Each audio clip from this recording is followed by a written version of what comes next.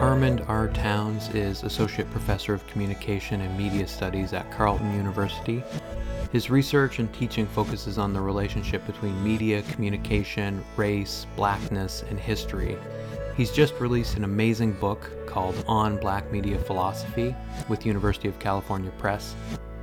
And he's also the co-founder and editor of the brand new journal Communication and Race, which will start publishing issues in 2024. In this conversation, we cover a fair bit of territory, so to speak. We dwell with the sprawling, exciting claims of his new book, and one of the central theoretical problems in that book is the question of what is left unsaid in the influential work of Marshall McLuhan, a figure who still has a lingering impact within media studies, especially here in Canada. Townes talks about how encountering McLuhan's thinking was eye-opening, and most of all because he was exposed first to media studies in the United States, where the primary focus tends to be on representation itself, the content of the text rather than the medium. McLuhan's work offered Townes a really interesting corrective to that, but when he started digging into McLuhan's writing, he found some notable gaps, especially around race. So what was left unsaid in McLuhan became in some ways more important than what was said, which often gets reduced to phrases that we're all familiar with, like the medium is the message or the global village and so on. McLuhan has an impact on Townes' thinking, but Townes is really trying to act back on McLuhan's impact by asking why McLuhan is invested in notions of the tribal and detribal. Why is he citing who he is citing? Why is he writing letters to people like J.C. Carruthers? So his book, through what he calls a practice of reading that is deeply historical, aims to complicate the legacy of people like McLuhan, and others too, like Charles Darwin, for which there is already an established history that may obscure more than it reveals. How do we break that logic, as Townes puts it? A logic that frames Africa as a purely natural place from which objects are extracted, for example. And what are the implications of aiming to break that logic for politics? I was really struck in reading his work and talking to him by the way he approaches this through the radical concept of climate reparations and the destruction of the natural environment. How, as he says, it goes hand in hand with the destruction of particular people. He pushes us in framing these ideas to approach reparations as more than just a financial question.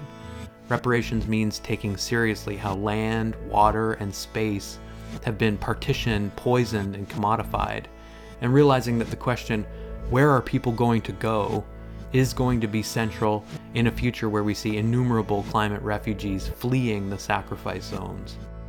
As I say, we do cover a lot of ground. We touch on the problem of racism within the contemporary digital media economy. One of the really insightful ways that Townes engages with what Ruha Benjamin calls the carceral technologies of the present is through digital renderings of Michael Brown's murder.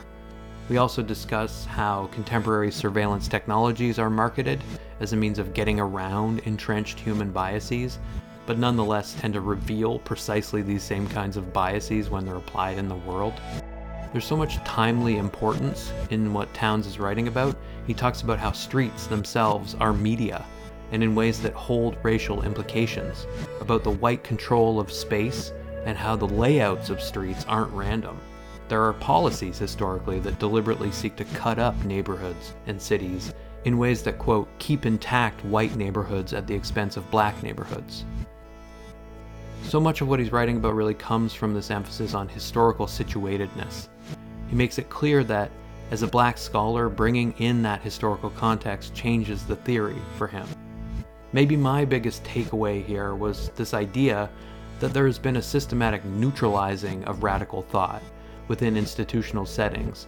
He explains how there's been a neoliberal shift since the 1970s toward inclusion in the project of higher education and at the state level with elected officials. As a black middle class emerged, he says we saw radical demands replaced by a more liberal institutional politics that enshrined mastery and the logic of the expert. This made things that were once radical profitable, as he puts it. The challenge then, I suppose, becomes figuring out a way to maintain real traction, a means of preserving revolutionary thought without succumbing to what Olufemi Taiwo has called elite capture.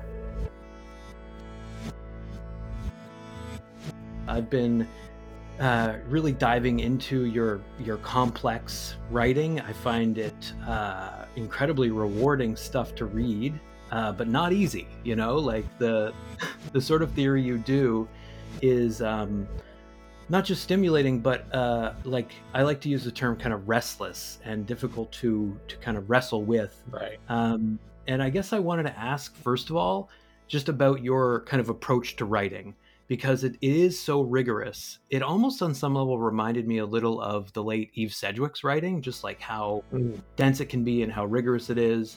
But, you know, Sedgwick also, you could kind of sense, took a certain level of pleasure in writing. Yeah. And, you know, like I just recently published an interview with Venus Evans Winters and Jennifer Esposito on, in part, finding joy in writing while also like ensuring that your basic needs as a writer are met and that you're not sort of overwhelmed. You know, you're dealing with such incredibly difficult subject matter a lot of the time. Do Yeah. you still at the same time find sources of joy when you sit down to write, or what's your relationship to writing as a practice?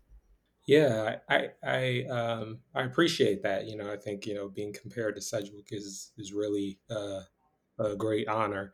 I guess one of the things that I kind of see as central to my own writing is a practice of reading. Right. I really try to um, read into a lot of historical context, and then I try to write my way around those contexts. So I'm really interested in particular, looking at, for example, like the Cold War and the development of academic practices around that Cold War.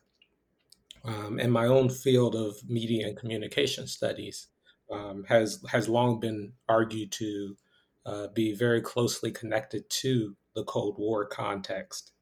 And one of the things that I'm really also interested in is how my field, although it accepts that Cold War context, largely does not look at the third world as part of that Cold War.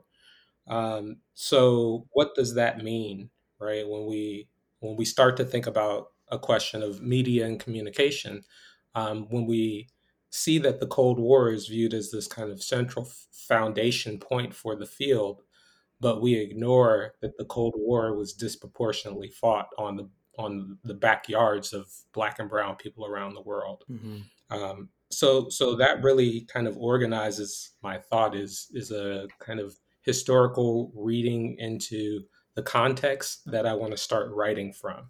And I mean, I see all kinds of ways in which you're doing that in your writing, of course. Like, you know, you talk in your book, this incredible book that just came out from University of California Press on Black media philosophy, about the way in which the U.S. was more alarmed by Black decolonization struggles than by the rise of fascism. Hmm. Quote, as it was invested in Western colonialism for its own financial bottom line.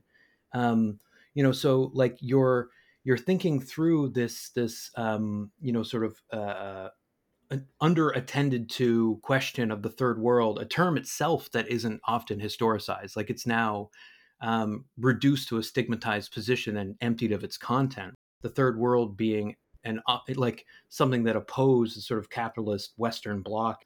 That history is kind of more or less erased. Right. But in terms of your method, you're looking for, you know, I gravitate to this too, like certain historical conjunctures in trying to sort of track the history of ideas in a way, like identifying the fact that, you know, Marshall McLuhan's Playboy interview is published at the same moment as other crucial essays by critical race theorists that don't get acknowledged. Yeah.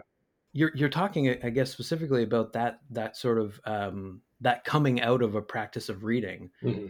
And I guess like I wanted to jump off of that and ask like how you position yourself in some ways as a scholar. Like, you know, it's something that you've talked about in other podcasts, in particular the Black Matter podcast. You talk about, you know, not necessarily knowing if you're sort of like a radical theorist, Hmm. but knowing that you want to like repossess and repurpose the resources of the university. Yeah. Um, this is something that I see you thinking about in relationship to W.E.B. Du Bois and how he thinks about his like place as a scholar and his existence as a black person. Like, there's this moment in On Black Media Philosophy where you say that, Du Bois sort of reflects on the fact that this sort of violence can happen to any black person at a moment's notice. Yeah. And there's just like a similar moment in Raoul Peck's I Am Not Your Negro, where Mhm. you see James Baldwin say this, right? In a talk show.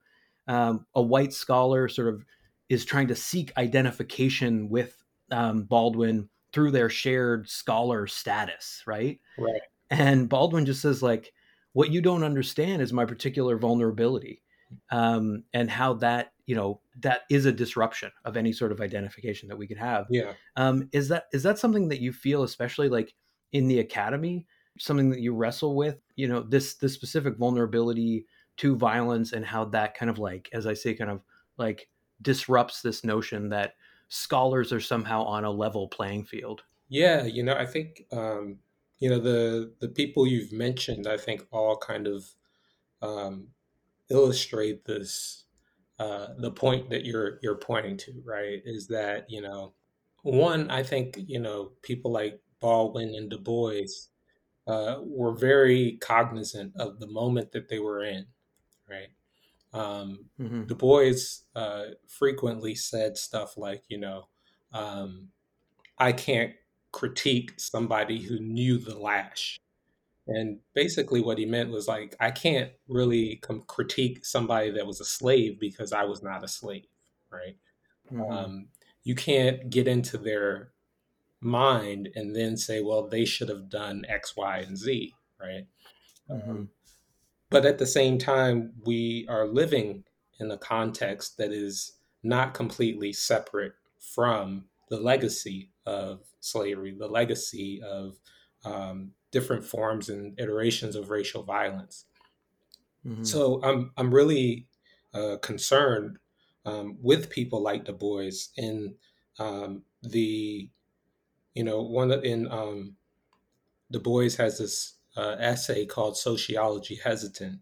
And one of the things that he says is that um, there's a need for historical situatedness in all of Hmm. our thought, right?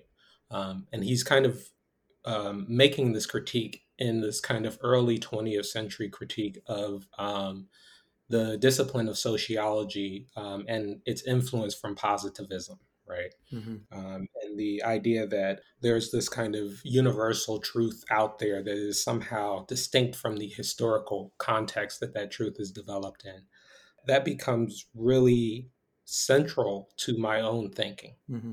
especially as a communication studies scholar, because I really want to understand what the kind of main and central theories are of my field, but also how those theories emerge, Hmm. right? And I think that as a Black scholar, right, bringing in that historical context changes the theory, right?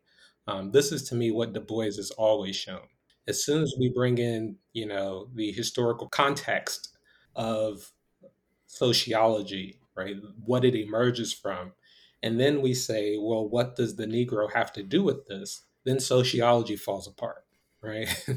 um, Yeah, yeah. so I'm really interested in I would say, I think this was kind of one of the questions you were getting at is, my method is really kind of highly influenced by that kind of Du Boisian logic of both, taking into consideration the importance of theory, but also taking into consideration the importance of the historical situatedness that that theory emerges from, and then trying to build a better world out of both of those realizations.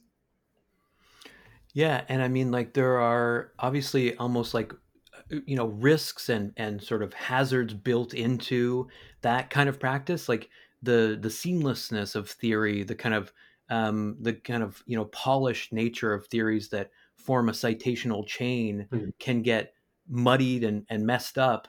But that sort of process of making the citational chain just a less mechanistic perfunctory Yeah. process of like learning to cite the right people is extraordinarily generative, I think, Right. and just subverting it in a lot of ways by focusing on, in a way, like the things that, as you say, in relationship to Charles Darwin, Mhm. the things that haunt the text.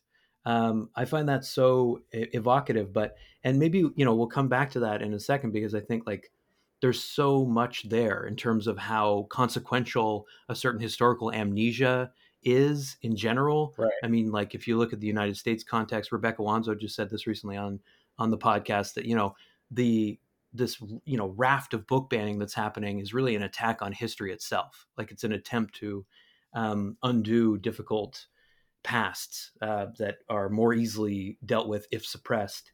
Um, but like what you were saying in terms of the kind of consequences of or like the kind of what it creates to situate yourself historically, Mhm. got me thinking about this essay that you have in the book Plantation Politics and Campus Rebellions, um, Power, Diversity, and the Emancipatory Struggle in Higher Education, Yeah. uh, which is about this now fashionable discourse of equity, diversity, inclusion, accessibility, but really in particular the airsats inclusion of people of color within institutions of higher learning. Like the main claim of that article is that the righting of wrongs is itself a kind of historical amnesia because, as you say in that article, quote, if racial violence against people of color is essential to U.S. institutions, which you're saying it certainly is historically,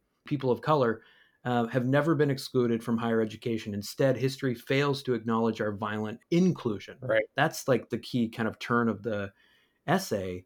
And you say like that there's a, you don't call it amnesia, you call it confusion. Mhm. There's confusion within the university about precisely that, like who historically has the power and who currently has the power financially and institutionally. Right. And I guess I wondered if you could connect the ideas in that article specifically to this like language of like mastery. This is one of the things that you also argue in the article, beyond saying like there is a way in which like it is not a writing of the wrong of exclusion, it's the writing of the wrong of a violent inclusion. But the other thing you're saying is that institutions can argue they are the measure of what is necessary for societal success. Where do you see that manifesting itself, and how can a Black Studies perspective kind of out the lie of that investment in mastery? Yeah. You know, the thing that kind of sticks out to me in that question is a really good book by Glenn Cathcart, called Red Skin, White Mask. And one of the things that he argues in that book is that, in Canada in particular, the logic of Indigenous people um, being recognized by the state is organized by the sovereignty of the colonial state itself. Mm-hmm.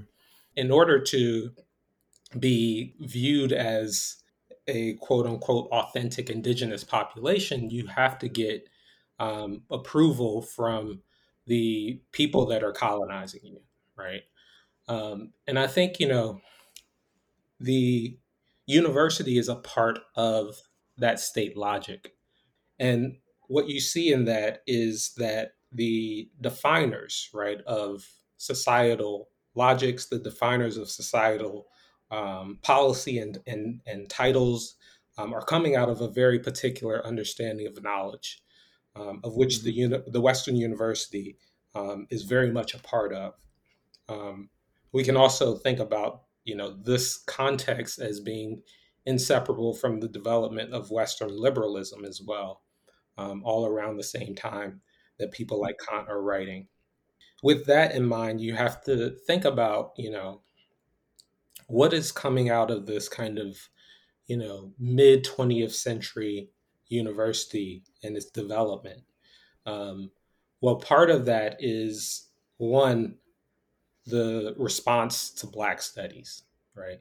And not just Black studies, but feminism, LGBTQ studies, Chicana studies, indigenous studies, all of these studies start to develop in the mid 20th century. And one of the things that happens at the university level is there becomes a kind of backlash to those studies, right? Hmm. Especially Black studies, right? It becomes too radical. And then you start to see, and people like Sylvia Wynter and R.A. Judy have made this argument. Then you start to see the development of African American studies as a kind of response to, Black studies being viewed as too radical, right?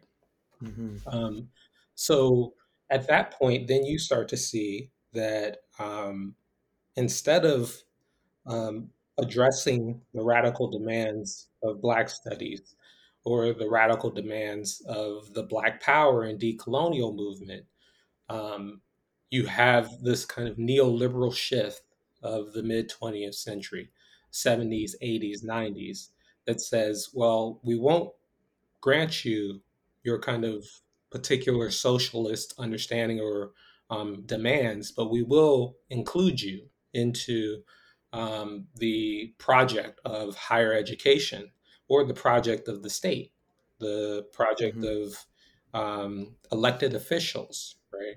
You start to see the rise of, or an increasing rise of a Black middle class around this time as well. So the radical demands of, let's say, the mid 20th century become replaced by a more liberal, inclusive demands of the 1980s, 1990s, right? People like Roger Ferguson, Jody Melamed have argued this as well.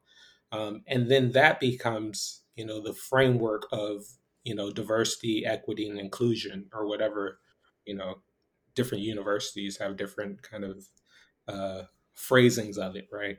Um, Hmm. so that then becomes the logic of the university. It's really, in my view, it's a response to these more radical movements of the mid 20th century, and a response that says, well, we won't give you Black people in general a transformative relationship to society, but we will give a few individual Black people a lot of money.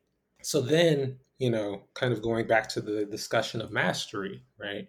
Um, then you become um, viewed as an intellect or a kind of Expert.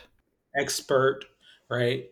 Based on a kind of late 20th century anti-racist logic, right? Where the anti-racist is now profitable, right? The anti-racist is now um, not separate from the state, but actually consistent with the logic of the state. Um, so now the things that used to be viewed as, too radical can now make you a lot of money. And I talk about this in my book, right? Like Karl Marx is one of the best sellers, right, on Amazon Yeah. right now, right?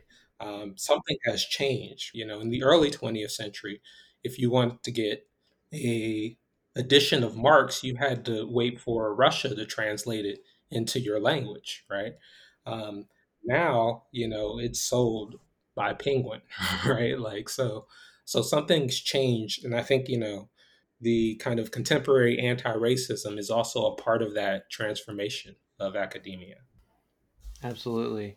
There's a ton there. I mean, the last thing you just said reminded me that talking about Marx being sold on Amazon, it reminds me that in 2012, a German bank issued a Karl Marx MasterCard, Yeah, right? So you can, right, there's a way in which it's sort of, um, we've reached a stage where certainly resistance, any form of even like revolutionary thought, it is bought and sold. It's sort of hard to get around the fact that Verso Books is, is pretty excited, for example, that a book like Gunpower is having its moment, not just as a go-to text for understanding the spree shootings in the United States, but also, um, as a windfall for Verso, right? Which is, I think, a Penguin imprint. right, So, like, it's messy to point out these sort of contradictions, but not pointing them out, not thinking through them, allows the inoculation of dissent to continue in a way. And I like that, you're talking about how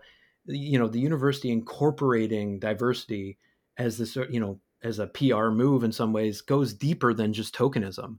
It is more like the sort of like absorption of anything potentially dangerous.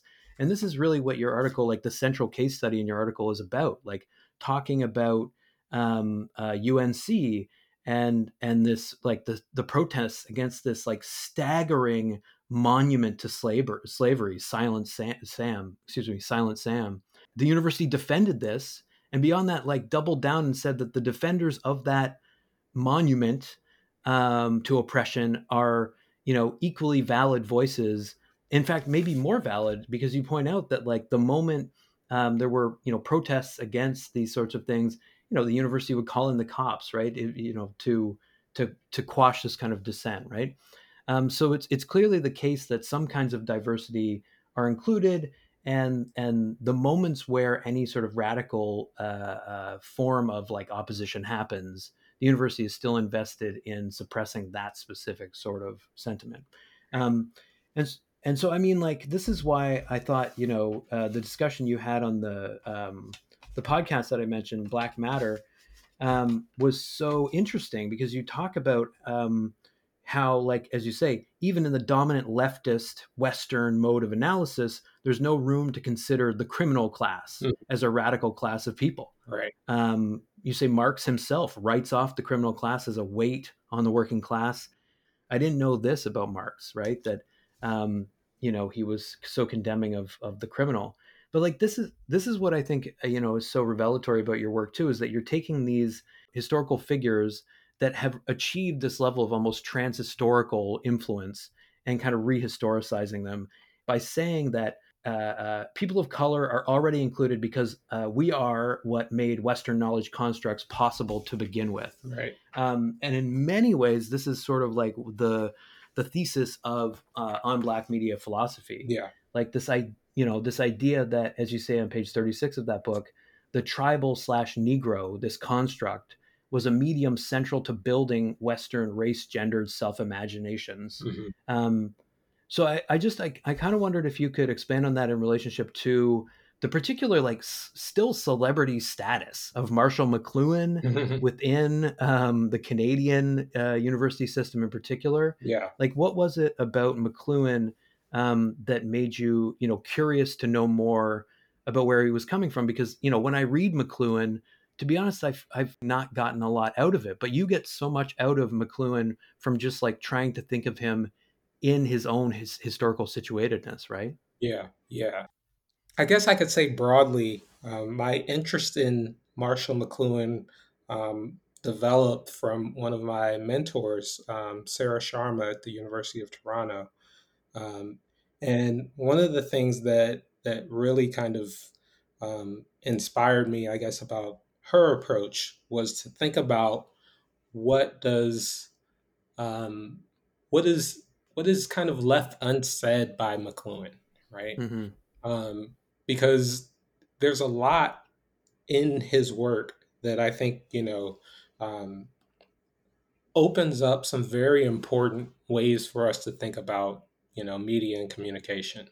As someone who was um, raised and trained in the U.S., right, the kind of positions of McLuhan in terms of media studies were very kind of eye opening for me, because a lot of the work that's coming out of the US is actually central or like very important to what McLuhan is critiquing, right? Mm-hmm.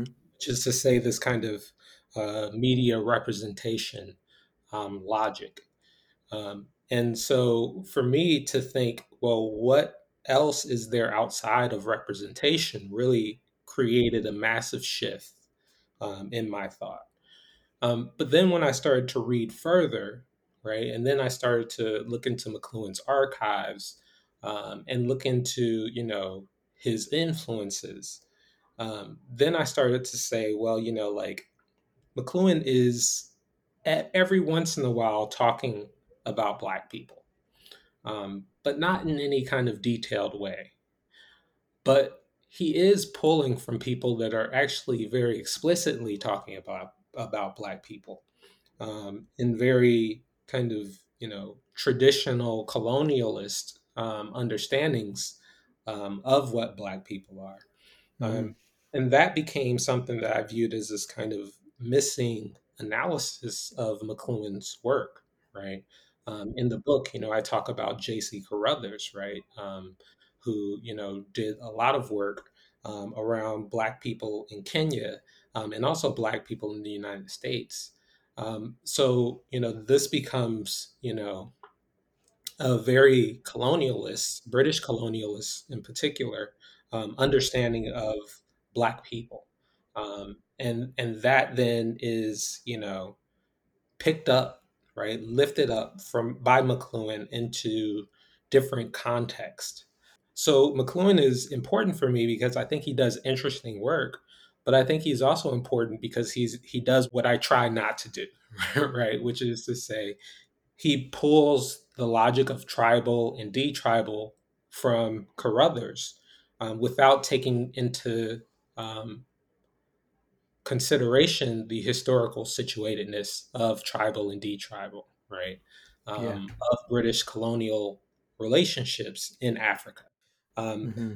So that then becomes a theoretical problem, right? That I view as really fluctuating throughout the entirety of McLuhan's logic, because he ignores that initial foundation. So I really see McLuhan as, a very important figure for my thought, but also as a kind of cautionary figure for my thought. Mm-hmm. And that's why I try to situate him, in this, 1960s context that he's writing from, right? Yeah. I think it's just very interesting, right, that McLuhan at his, the late 1960s, right? Um, he is like a very popular figure at the start of Black studies in Canada.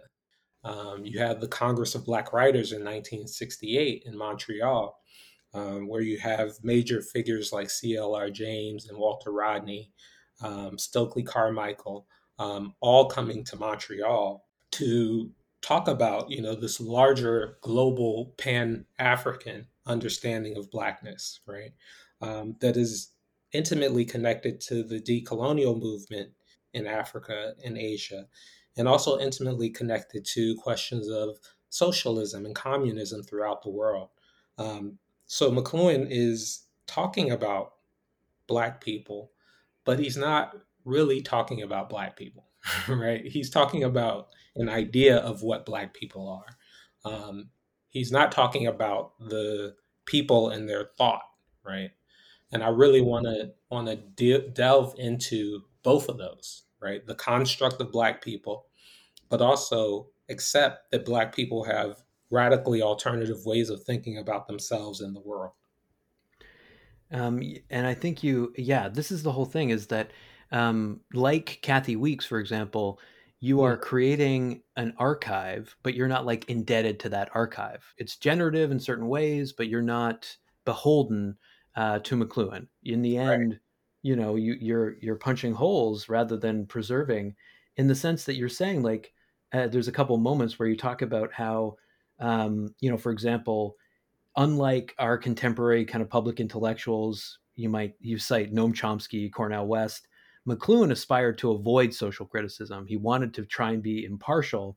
And you right, say there's a moment where you say like he was not openly racist, but he was a cultural relativist. That's the cautionary tale, is that cultural relativism that is so kind of conveniently reductive in certain ways. right. Um, and I guess like the thing that you're doing, and yet at the same time, as I say, like, you say he's important for pointing scholars toward considering media as epistemological, like Mhm. focusing on how it produces knowledge.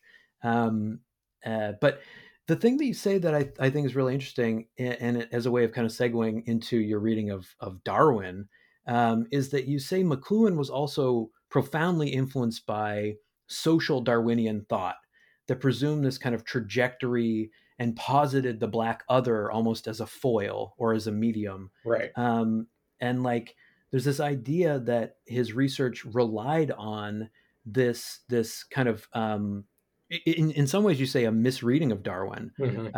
that sees, sees social, that uses social Darwinism almost in a neoliberal sense to justify unequal like development. And you say the chapter on Darwin starts with this admission by Darwin that he had been intimate with a black person, Right. and you say this is such an incredible turn of phrase. You say we should not confuse intimacy with abolition.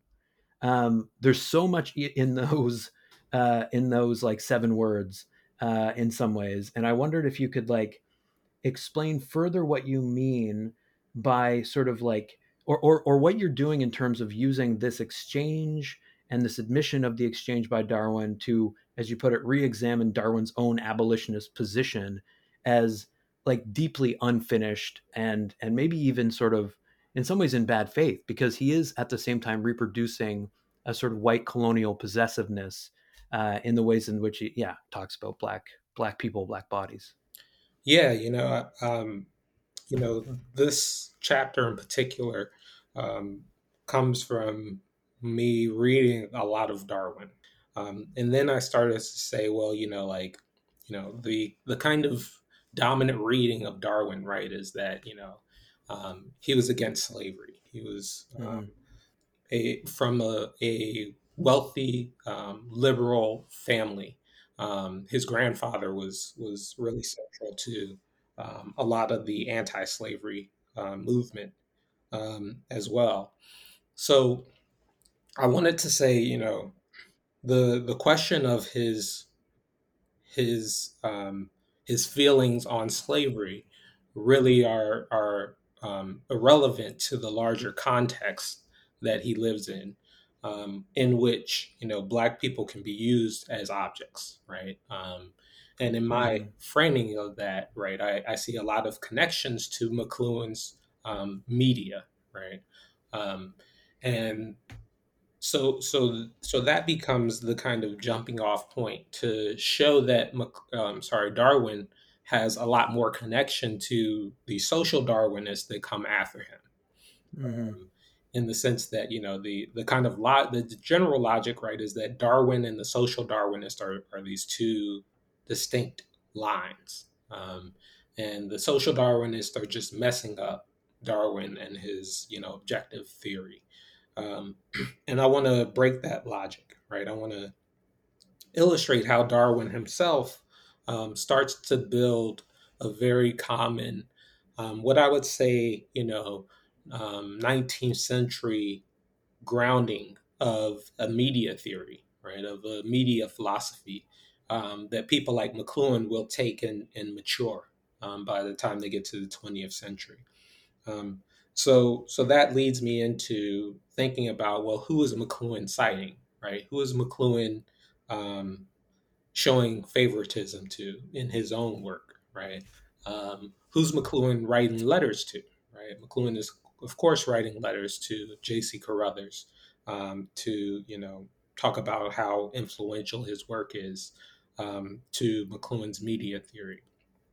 Mm-hmm. So you have then, inside of that, connection between Darwin, but also the social Darwinist, a developmental logic. Um, and, Darwin himself is a little bit better in his own theory in terms of this developmental logic, right? He doesn't make it a kind of neat theorization, but he does still view, the black person as open to his sexual desires, right? Mm-hmm. Which means he's not too dissimilar from the social Darwinists who come after him, and even during his time. So McLuhan is going to build off of that and then basically make a kind of, especially in books like Understanding Media, but also the Gutenberg Galaxy, he's going to make this kind of developmental logic inside of his media theory of moving from tribal to detribal to retribal. Mm-hmm. He's going to add retribal onto J.C. Carruthers' framework. And even though the retribal is viewed as this kind of return to tribalism, it is still a kind of linear developmental logic, right? You have to go through these three stages before you can be basically developed enough to even return to the tribal. Yeah, yeah. So that becomes, really, I think, a strong framing of that first chapter, in how I connect McLuhan's work to this kind of social Darwinian logic. Hmm. Yeah, it's like interestingly a kind of a movement toward mastery, but not necessarily like technological mastery. It's like a movement toward mastery as naturalness, where you've kind of like, in my reading, integrated technology in a way that's somehow more organic, but kind of on the backs of the racialized other. Right. Um, I kind of wanted to switch gears and talk about the ways in which your book on Black media philosophy thinks through the Anthropocene, the climate crisis, and kind of broadens the scope of reparations. Yeah. Um, you know, you're saying in that book that there's something missing in terms of the kind of financial way that we think about reparations, and that we kind of in some ways need to like radicalize our thinking around climate reparations. It's again like you're citing these facts around obviously, the West, the developed global North, disproportionately being responsible for climate change. You don't deny that, but you sort of suggest that um, the point of reparations cannot just be these meager kind of gestures. That we need to grasp at the roots in order to kind of embrace reparations as an emancipatory project. Right. And so I guess like I wondered if you could just like help me understand what it means to suggest that a kind of black cosmology when it comes to the climate crisis might be more broadly a source of like just going in a different direction away from the kind of death machine of neoliberal global capitalism and this like over extraction that we seem so addicted to. Yeah. Yeah. I think, going back, like, even to that first chapter, right? One of the things I'm trying to do, is in this distinction between, the Negro as this construct, um, of people like McLuhan or of the social Darwinist, is to illustrate, well, what is assumed in their understanding of the Negro, right? Um, Hmm. and disproportionately, you could say that there's, multiple things that are assumed, but one is Africa, and then the other is a very particular understanding of Africa, right? Which is to say, um, as this, natural space from which objects are extracted, and turned into, commodities, right? Through the Hmm. process of labor. So when you think about that, you can also see the trajectory of the history of racial slavery in that logic as well. Um, the movement of, people of African descent throughout the world, um, through slavery, is a central project of turning them into the Negro, just as colonialism would be a central project of turning them into the Negro. So, assumed inside of this construct of the Negro is the idea that certain people are just a little bit closer to nature than, we are, right? We Hmm. being the universal we. So you can see this logic, I think, beyond Black people, right? You can see this logic in Algeria. You can see this logic, in Central and South America as well.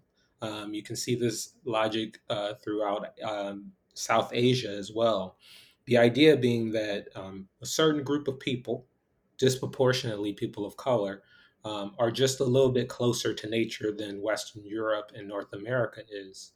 Um, so in those terms, right, we have to also think about the extraction of, resources that is a part of the destruction of our current climate.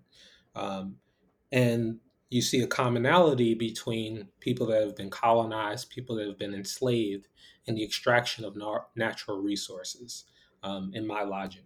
Um, Hmm. so, in order to get to a discussion of reparations, we have to think about this beyond just people in a particular geographic, or maybe even more specifically within a particular nationalistic framework, and think about it in this larger global project, in which, the destruction of the natural environment has also meant the destruction of various different types of people. So reparations then has to be for everyone, right? It has to be for, Mm. because at some point you're not going to have anywhere to live, right? Like Yeah, we're just going to run out of water. it's just Yeah. that simple, right? Like, Hmm. so if we really are to seriously think about reparations, I think it has to go beyond a financial um, delivery of a check to a very Yeah. specific group of people in a very specific national context, and Hmm. into thinking about what happens when the water recedes, what happens when it floods, right? What happens when you know um, our glaciers melt? Where are people going to go, right? Um, Hmm. Reparations, then I think would have to take into consideration both the climate, but also the people that are disproportionately impacted by the transformation of the climate. Yeah, and I mean, you speak so eloquently in the book about this. Like, you say that like the language of reparations is something that gives us the ability to think through this to begin with, like the a restructuring that is potentially emancipatory and that is life saving. I mean, the numbers of lives that are lost from just air pollution alone every year is staggering. But what you're saying is that, to quote the book, to call it reparations may not do it full justice because the discourse of reparations has a long and politically charged history. And you say, like, the more radical reparations discourses have never reduced reparations to black people in the United States only, but point to rethinking racial reparations via land redistribution, free college tuition, the abolition of policing, prisons, and war, and the end of tax exempt statuses, to name a few options. So, like, you're saying, like, not only is the logic of just cutting a check incredibly unhelpfully reductive, there are also already existent more effective solutions that could be transformative. Right. And like that to me is so you're theorizing it, but you're also historically situating it and providing these practical alternatives. And this is, I guess, where I wanted to take things next, is that you're talking about the Black Anthropocene as something that can, quote, point toward new conceptions of humanness and freedom. This idea that a more radical form of reparations, could end up saving us all. Yeah. And so, but it's difficult when you again have to try and deal with the practical question of something like environmental racism and anti-racist forms of harm reduction. And I wondered, like, just in terms of speaking from a communications perspective and working in a communications department, do you have any, like, a gut instinct or an insight around how you communicate these sorts of realities to a kind of mainstream audience? I mean, this book is accessible, but just trying to convey the reality that your zip code, your postal code, can determine the disproportionate exposure of your community to death Yeah. is not an easy thing to convert into, like, a health campaign, for example. So where do you see? I mean, obviously, you've identified, like, the Black Panthers and Huey Newton as these sorts of public intellectuals. Do you take a lot of inspiration from that specific radical tradition as a site of almost like innovating within, communicating these ideas to the broader public? Yeah, I definitely do, and one of the things I try to do in that chapter on Newton is to situate the Panthers in the development of Black studies, right? And Hmm. I think, the thing that I find influential about people like the Panthers are things that I don't think work today. Hmm. Think that the context that the Panthers existed in, right, was a context of early to mid 20th century radicalism, right, where you know there was always the feeling that the radicals were going to win. Hmm. One of the things I try to talk to about to my students about, um, in thinking about something like the history of the Russian Revolution, was how long they were revolting right before Hmm. the 1917 revolution. And it wasn't just Lenin and the Bolsheviks, right? You had the peasantry. You had so many different groups, and everybody was into radicalism at that moment. Um, and that's just in Russia, right? So the Panthers exist in a context like that, right, where you have various different Black radical groups in the U.S., but you also have various different decolonial movements throughout Asia and Africa. You have various different socialist politics and movements throughout the world. You have so many different um, people that are all thinking in a very particular radical um, context, and that context, I don't believe exists in the same way as we have it today.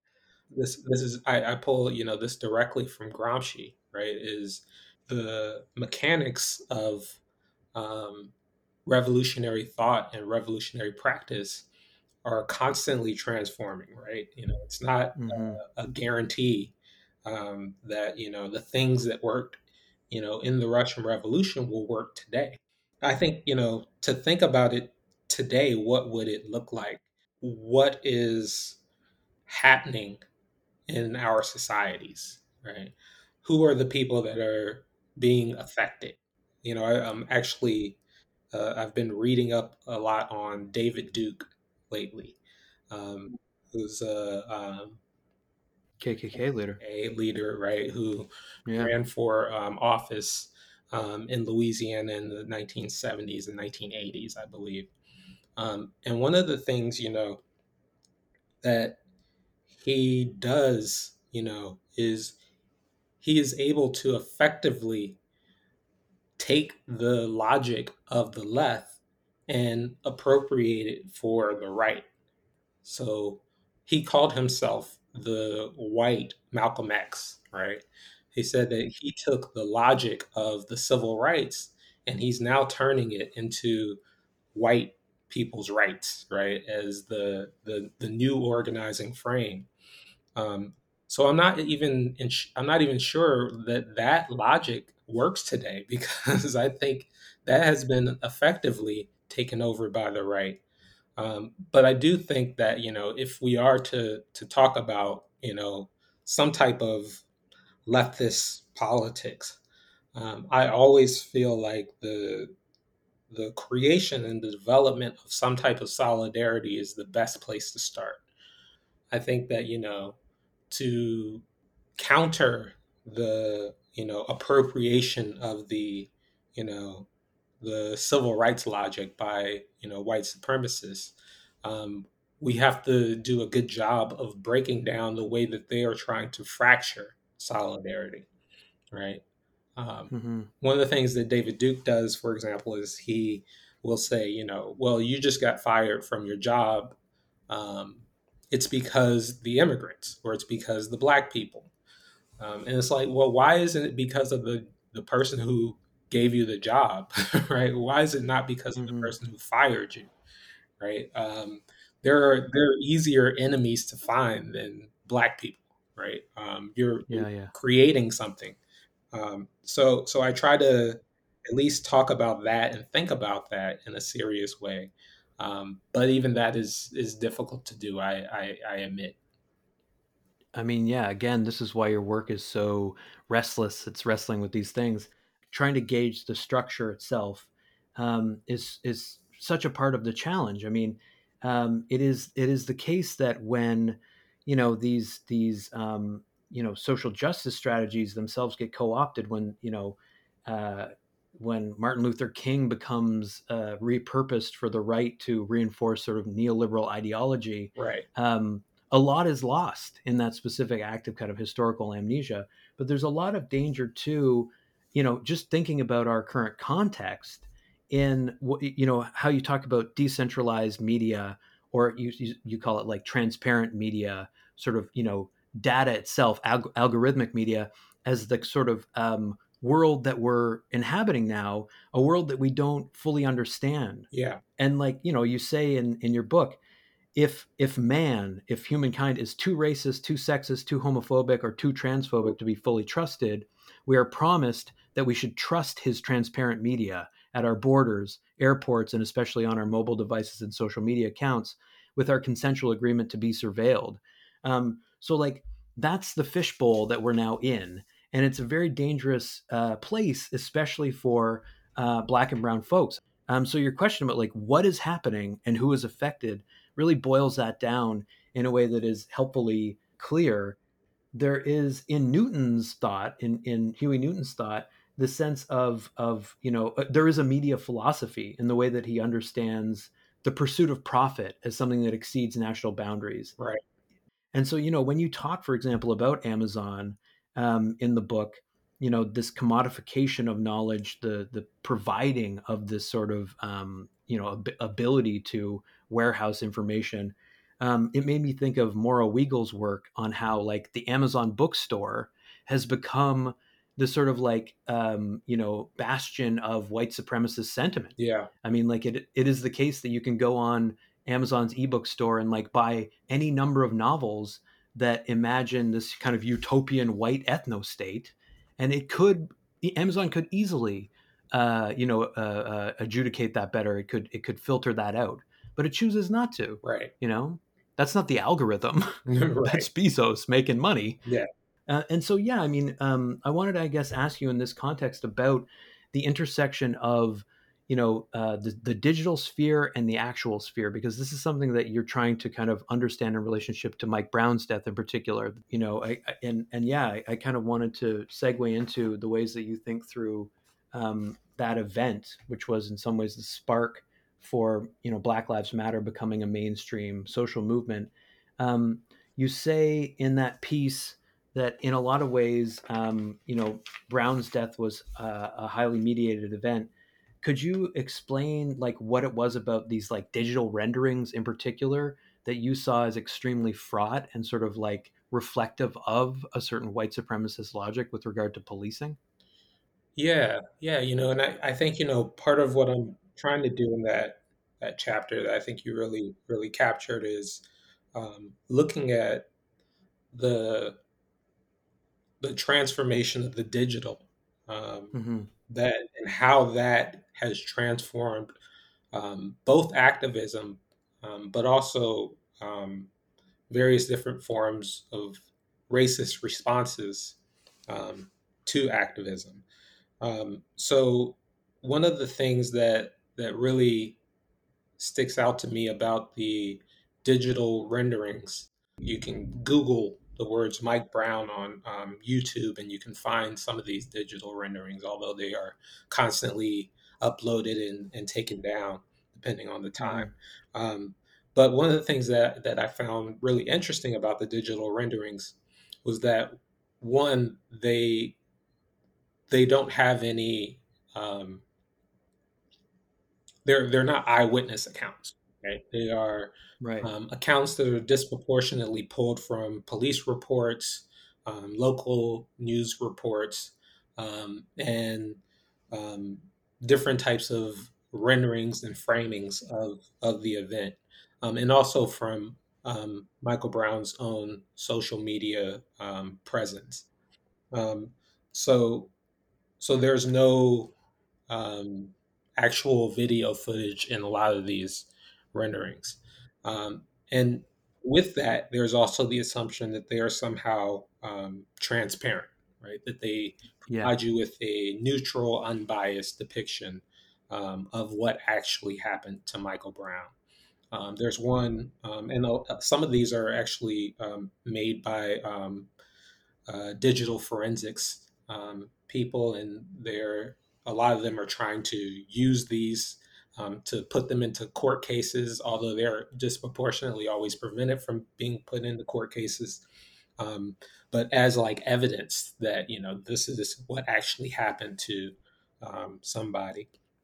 So Mm-hmm. I see that within our current context, right? Our current digital media context, what I'm calling a digital media economy, building off of the work of people like Lisa Gittleman, um, is the argument that the that humans are disproportionately being removed. And when I say humans, I mean human biases are disproportionately being removed from our digital technologies.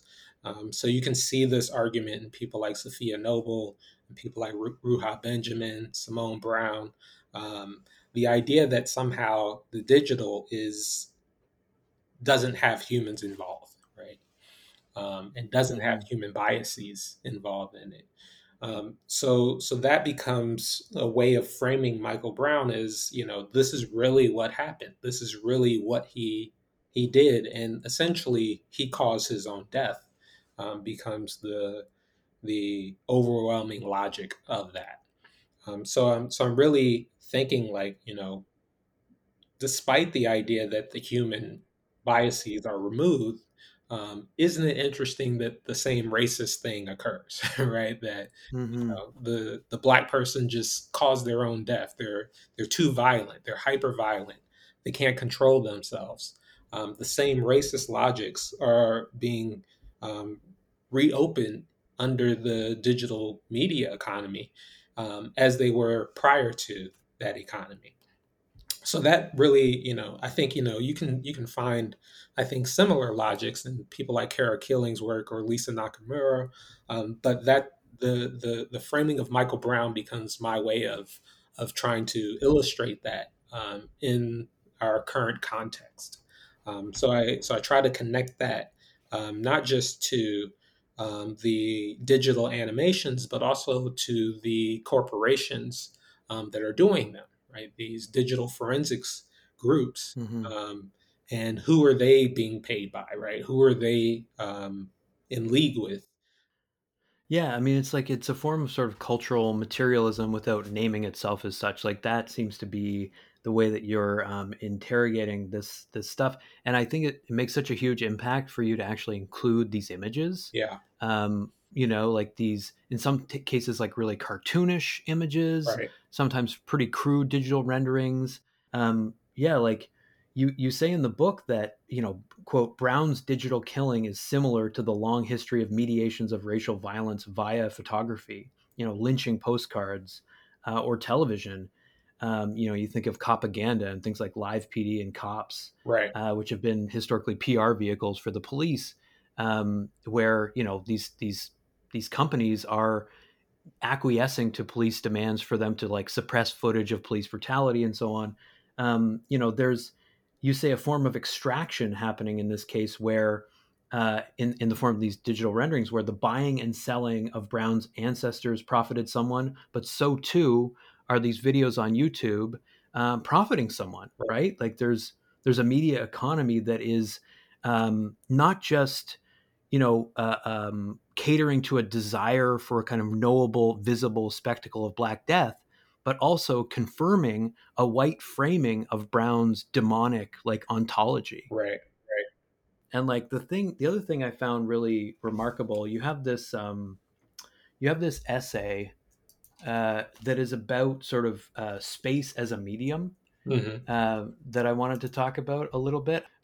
This piece is so interesting in terms of like again thinking through McLuhan in a lot of ways. Like you say that McLuhan notes that roads are an important medium of communication prior to the telegraph, and you quote McLuhan on this. right, Um, and you talk about how like streets are full of meaning, that they're media in ways that hold racial implications. right, Um, so I like that to begin with potentiates so much in terms of like just trying to think about the street as part of the built environment, something that is written, created, modified. Like infrastructure is something that has a specific history, and in many cases, a very violent history. yeah, But what you're doing is trying to historicize the racial history of these seemingly inexorable or even like natural human infrastructures, and say that in truth they're structured around the capacity to own a vehicle, and that like the layout of freeways, for example, is itself like a racially stratified, almost environmentally racist policy, right? Yeah. Could you maybe like just give us a sense of what you're doing in this essay that I, for some reason, have forgotten the title of?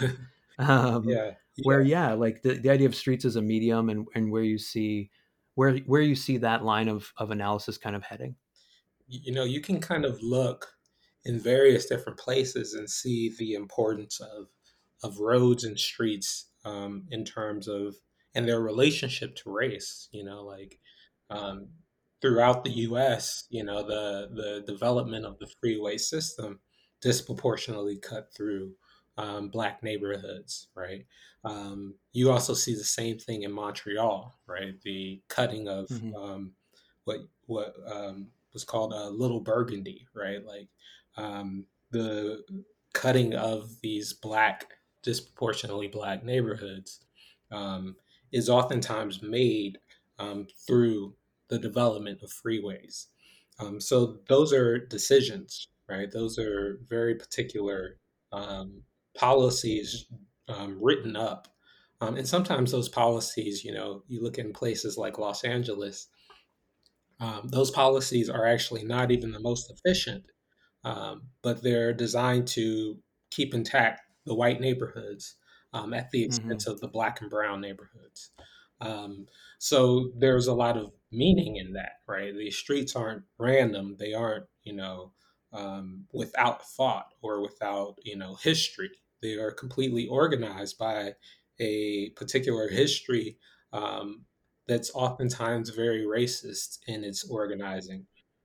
So when I talk about, the development of, streets as a medium, right? I pulling from McLuhan, I'm again also kind of pointing back to McLuhan's at times inability to think about questions of race inside of his logic. So that for me becomes the way that I really thought about, writing about the streets, right? As this kind Hmm. of organizing, racialized process that we oftentimes don't think about in a lot of the media philosophy work that I read. Yeah, that's the whole thing, is that, there's something to me really original about saying, like, in the context of communication studies, that quote, a disproportionate amount of construction for these freeways went out of their way to cut through and destroy inner city communities. Like, you might get that in sort of radical geography or something, this specific study of gentrification.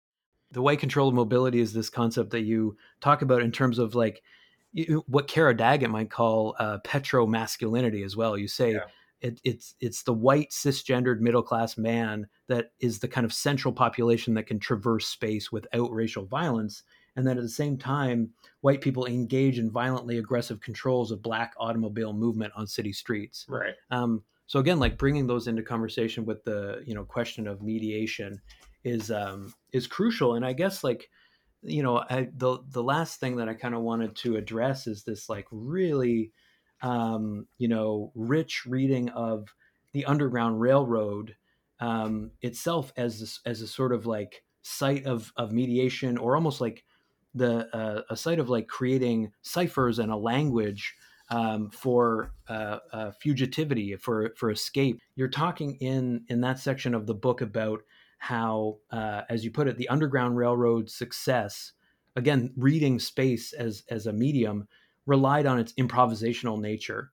You say that it functioned as this like media economy, specifically in the sense that, quote, it could not be reduced to one medium alone, but a complex interweaving of mediations that produced both Black liberation and sometimes man's self image. Yeah, To think about, the idea that the Underground Railroad is a set of messages and signs.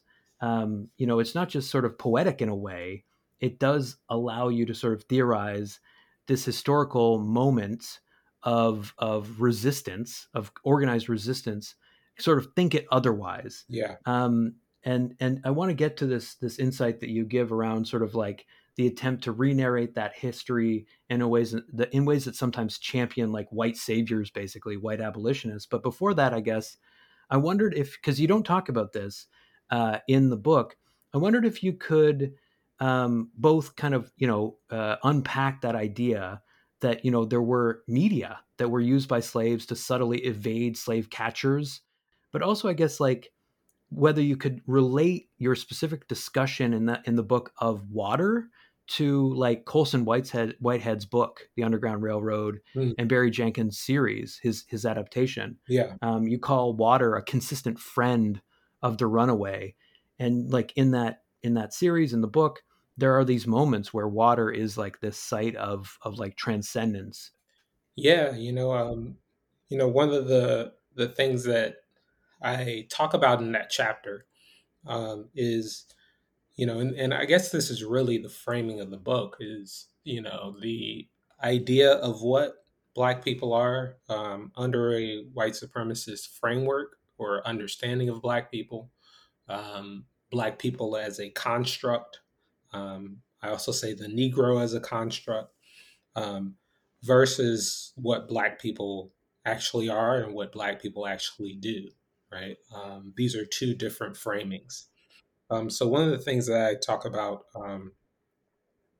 is the way in which Black people risk their lives, and oftentimes we're more comfortable dying, right, drowning, than going back into slavery. And this is a consistent thing that we see throughout. You know, the history of racial slavery in the Americas, whether it's in the United States or it's in Canada or it's in the Caribbean, is that a disproportionate desire um, to be free, rather than um, go or rather to die, rather than to go back into enslavement. um, so on the one hand, then you have a what I would say a kind of um, white supremacist view of that death as a kind of inferiority or a submissiveness or a irrationality, right? The Hmm. kind of one of the things I talk about is the disease that was fabricated by Samuel Cartwright, called drapetomania. The idea that black people running from slavery was a disease, Hmm. and that them wandering was like this kind of thing that said that something was wrong with black people. Slavery for him wasn't the problem; it was the fact that they were running that was the problem. So there's an irrationality associated with black people even deciding to leave enslavement. And if they Right. die on the way, then that's just proof of that irrationality. So I talk about that in relationship to the ways in which enslaved people actually thought about their escape, and they counter that argument with, well, at least if I die, I'll go to heaven, right? I will I will transcend this earthly world, and go into something that's larger than all of us, right? Hmm. Um, so even in their understanding of their flight from enslavement, if they got away and they survived, that was great. But if they didn't, that was also better than going back. And water was one of the consistent, as I say, friends of Black people at that time, because one, it was difficult for people to traverse, to capture um, people who were fleeing from slavery, but also it could be an easy way to die, right? There's you know um, very important literature that we have, both novels and actual events, about instances like that. So for me, then I'm talking about water as this medium, right? As Hmm. a way of getting outside of slavery, whether that is outside via death or through escaping the people that were chasing you. Hmm.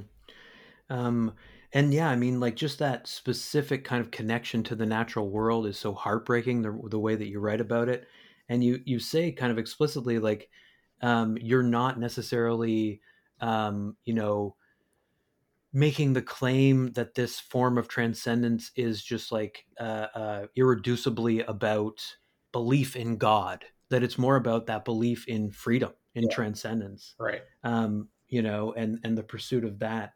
And I mean, like this is so, like I say, it's so heartbreaking in the book. Obviously, like that itself is almost a trivializing of what you're describing. But there's also so much beauty in the ways that you write about, the intersection of print and natural phenomena. Like, for example, the North Star, the Yeah, fact that, Frederick Douglass went so far as to name the newspaper he founded in 1847 the North Star, because of the way that the North Star, had this figural place as like a guiding compass of seeking freedom.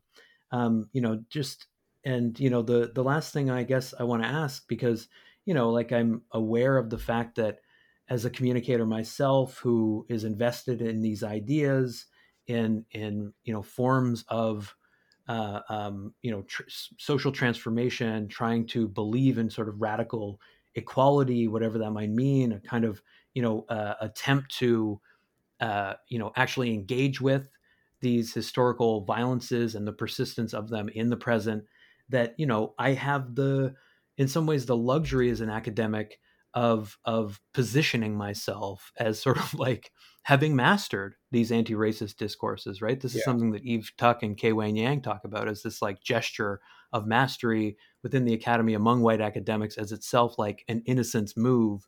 um, and yeah, I mean, like, Charmaine Nelson, for example, at NASCAD has written about the positioning of white abolitionists as saviors, right? right. She's written about this documentary series Enslaved that tends to downplay slavery in Canada, and certainly in Canada, we like to imagine ourselves as being not rooted in that sort of history of racial violence. Right. Um, you know, is it like, do you feel like it's important for not just like academics but people in general to acknowledge the fact that the centering of these sorts of white saviors, the deification of people that have a specific access to that exoneration, basically, in the form of like being close to these liberation struggles, that like there's a real politics in some ways to championing those specific figures, rather than the people like Harriet Tubman, who were obviously instrumental in providing people with freedom.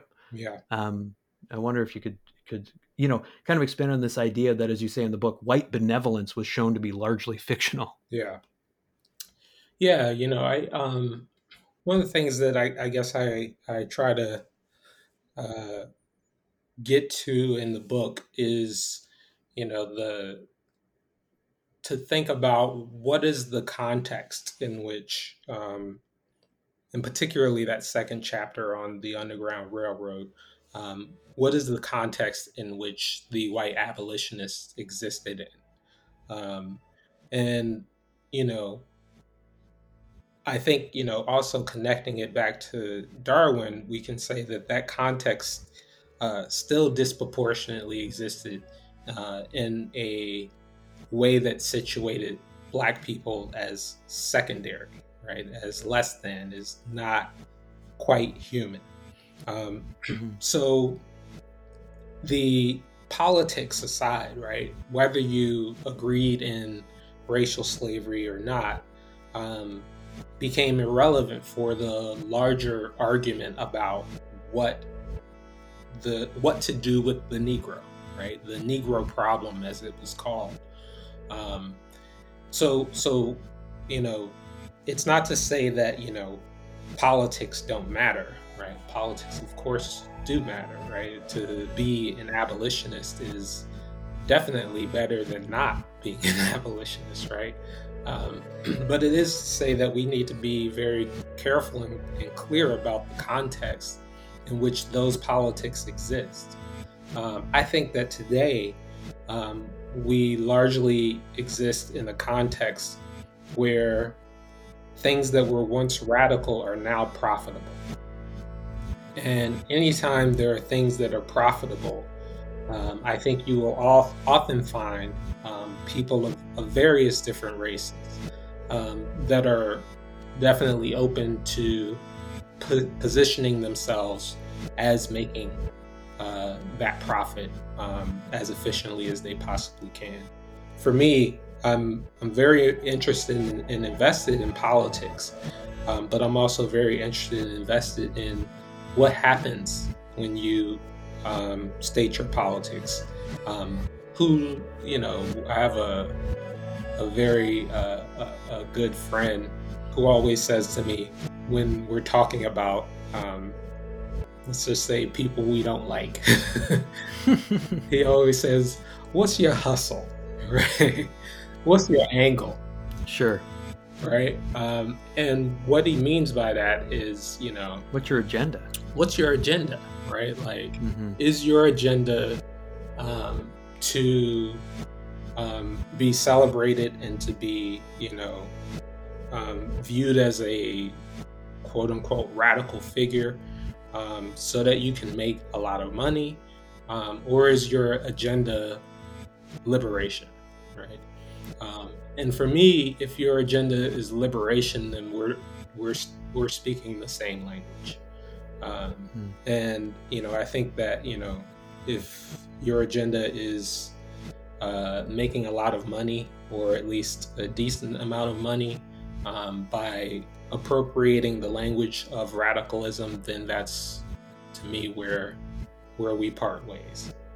Well, I can tell you this, that the only the only wealth I'm getting from producing this podcast is the occasional free book, which, I mean, it's really a kind of great reward, to be honest. I No, feel I love free books. it's very gratifying to get them and to then have the opportunity to promote them. I mean, this is a book that I certainly hope is read widely. I think it's like brimming with insights. And to your point, I mean, the point that you just made about the sort of, kind of co-optation, the opportunism around radical thought, the ways in which, like things that were once radical seem to now be profitable. You say in the article I mentioned before, the Plantation Politics and Campus Rebellions essay on inclusion, that, if a diversity and inclusion policy that welcomes non-dominant people is possible, and you say in brackets, and I do not think it currently is, then it must be based on the discomfort of some people. That's an epigraph for another piece to come, I think. Like, we need to like dwell with that, what that means, because there's certainly a lot to be said for denying the privilege of a sort of fashionable radicalism to people that have already historically benefited from appropriating knowledge, I think. Yeah. But anyway, I really appreciate you talking to me. This was a lot of fun. Great. Thank you, Scott.